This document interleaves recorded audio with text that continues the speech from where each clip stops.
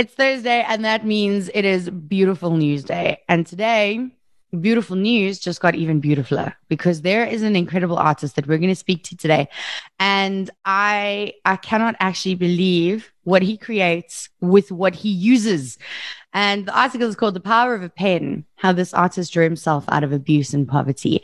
And I've practiced his name, and I really don't want to mess it up. I'm going to try really hard. Kadli Moko. Oh, you see now, I told you this is going to happen. Hello, I love you. I'm sorry, don't hate me. It's Katli Mokhwabane. Kadli Mokhwabane. Yes. Yay. See, I just get nervous that I mess it up and then I mess it up anyway. Thank you for joining me on the show. I'm excited to talk to you. I'm so excited as well. Hey. Tell me a little bit about you, because I've read that you have been through some hardships in your life. And, you know, looking at the art you create, like one just thinks, oh, well, you know, I mean, he's so talented. He obviously went to a great art school and you had everything. Tell me about your life. Tell me about your mom. Tell me about like overcoming that. Tell me about you. Katli was obviously a young boy who was very creative. I loved drawing from an early age. So it happened that it was just a hobby at first. But as time went on, it was something I developed interest in. And eventually I was able to filtrate everything that was going on in my life through the art that I create. Well, mainly, I started using pencil on paper, and time went on, and I noticed that I couldn't actually afford the type of pencils because they were a bit pricey.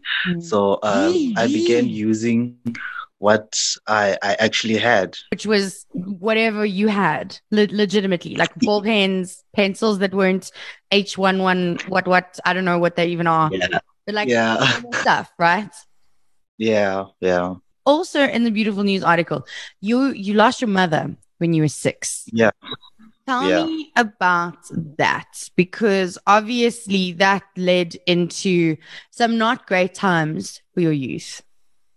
Yeah, honestly, that is true because after the passing of my mother, like my whole world just shattered because now everything was different.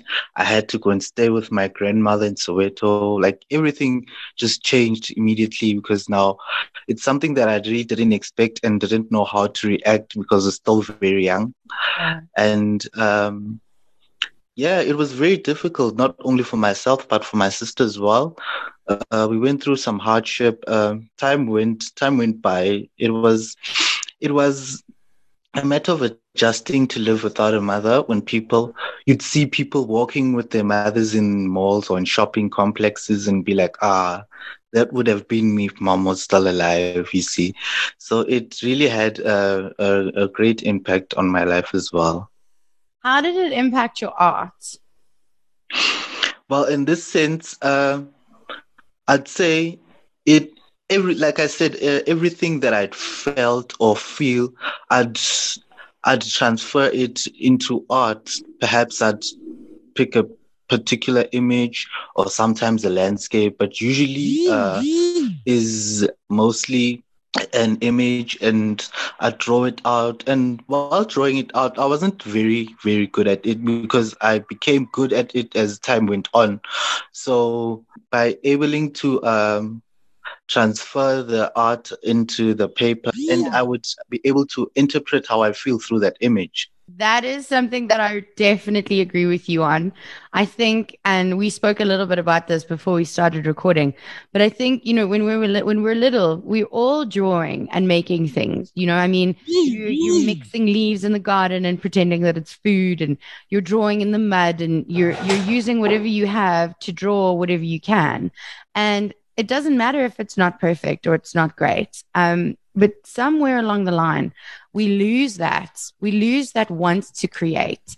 And I think you've shown me today that it's so vitally important to continue to create, because creation and creating art, whether it's writing a poem or drawing a beautiful picture or composing some music, it's an outlet. It's an Mm. outlet for emotion and for hurt and for pain and for joy and for happiness. But I think we as grown-ups have lost that. You say that you weren't good.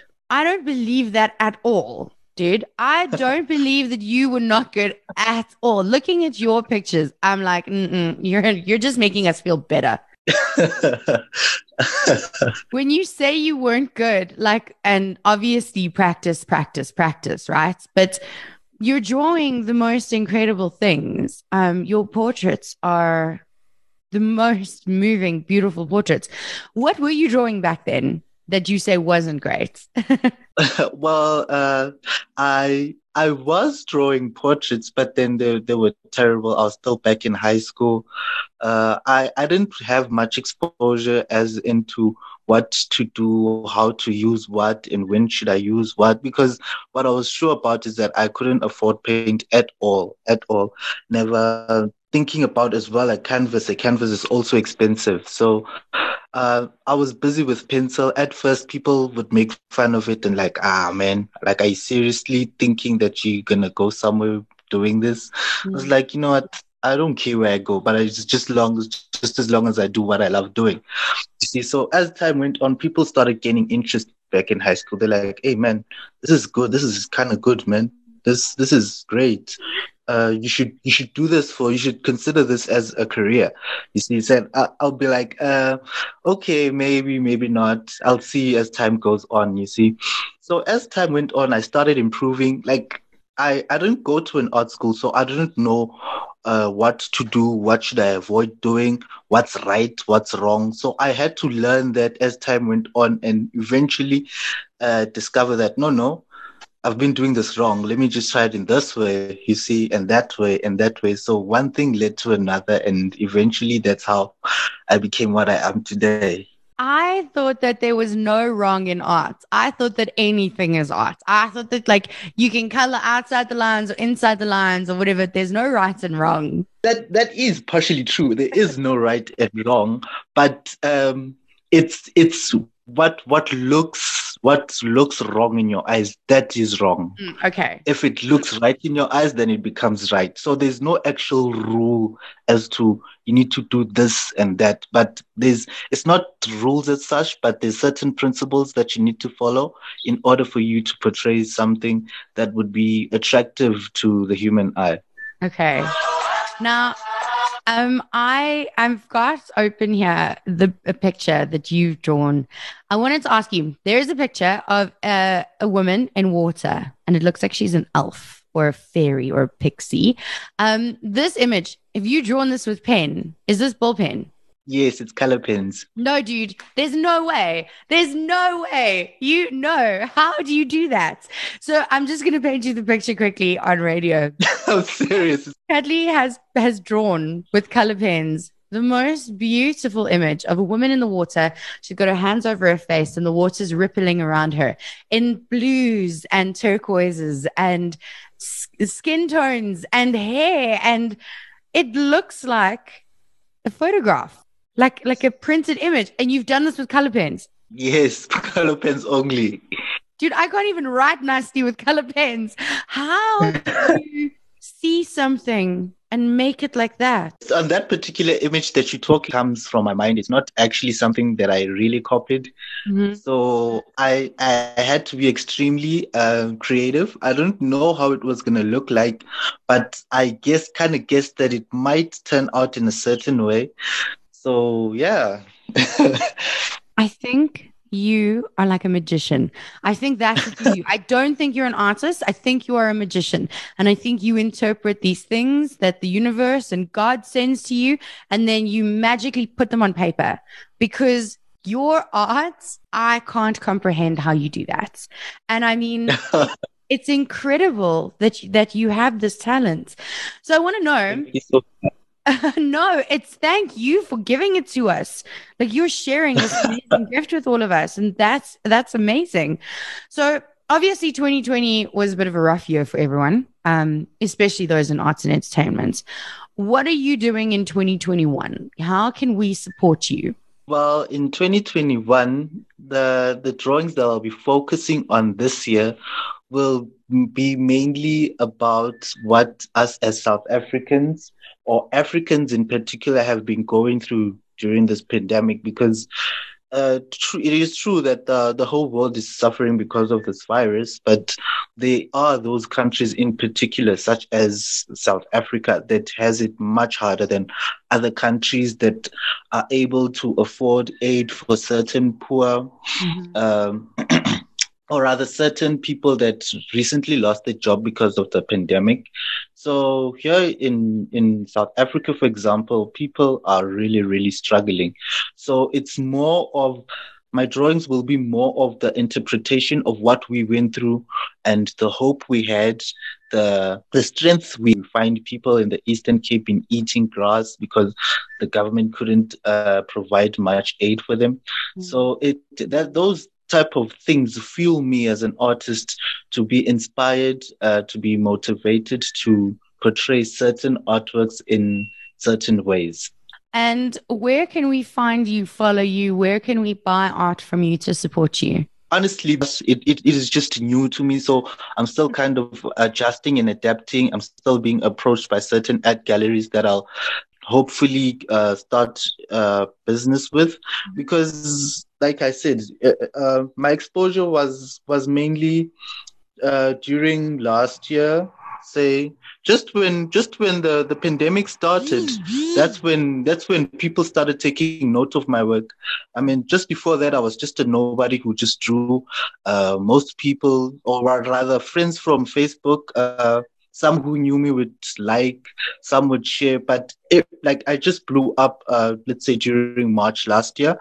So it's still kind of new to me. I don't know how to react. I've never exhibited with any other art gallery before. I mean, galleries were never interested in my work. I kept getting rejected all the time. Galleries would tell me that focus on paints and on canvas, you see. So I didn't want to change what draw more art collectors or art buyers, but I wanted to remain more original and do what I love doing. I didn't want to change it because of what people's reaction would be towards it. So I just continued with my ball pen. And yeah, that's how one thing led to another. So in terms of you getting a hold of me, you can always catch me on Facebook. I've got a Facebook page by Katli's Ink Art. Katli spelled Katlie. Ink Art. So that's the page that I have currently. So, and in terms of buying my art, I think you can consult with me on Facebook, and I'll be able to reflect, or rather show you the portraits that I have for sale. And should you be interested, then after the transaction, I just roll it up, I courier it straight to your door. I love this. And pay his full price, please. I need to say that artists need to make money too. And if you see art that you like, you need to invest in it because it is definitely worth it. Yeah. Awesome. Katli, thank you so much for talking to me. I can't wait to see you just explode onto the art scene in South Africa and internationally.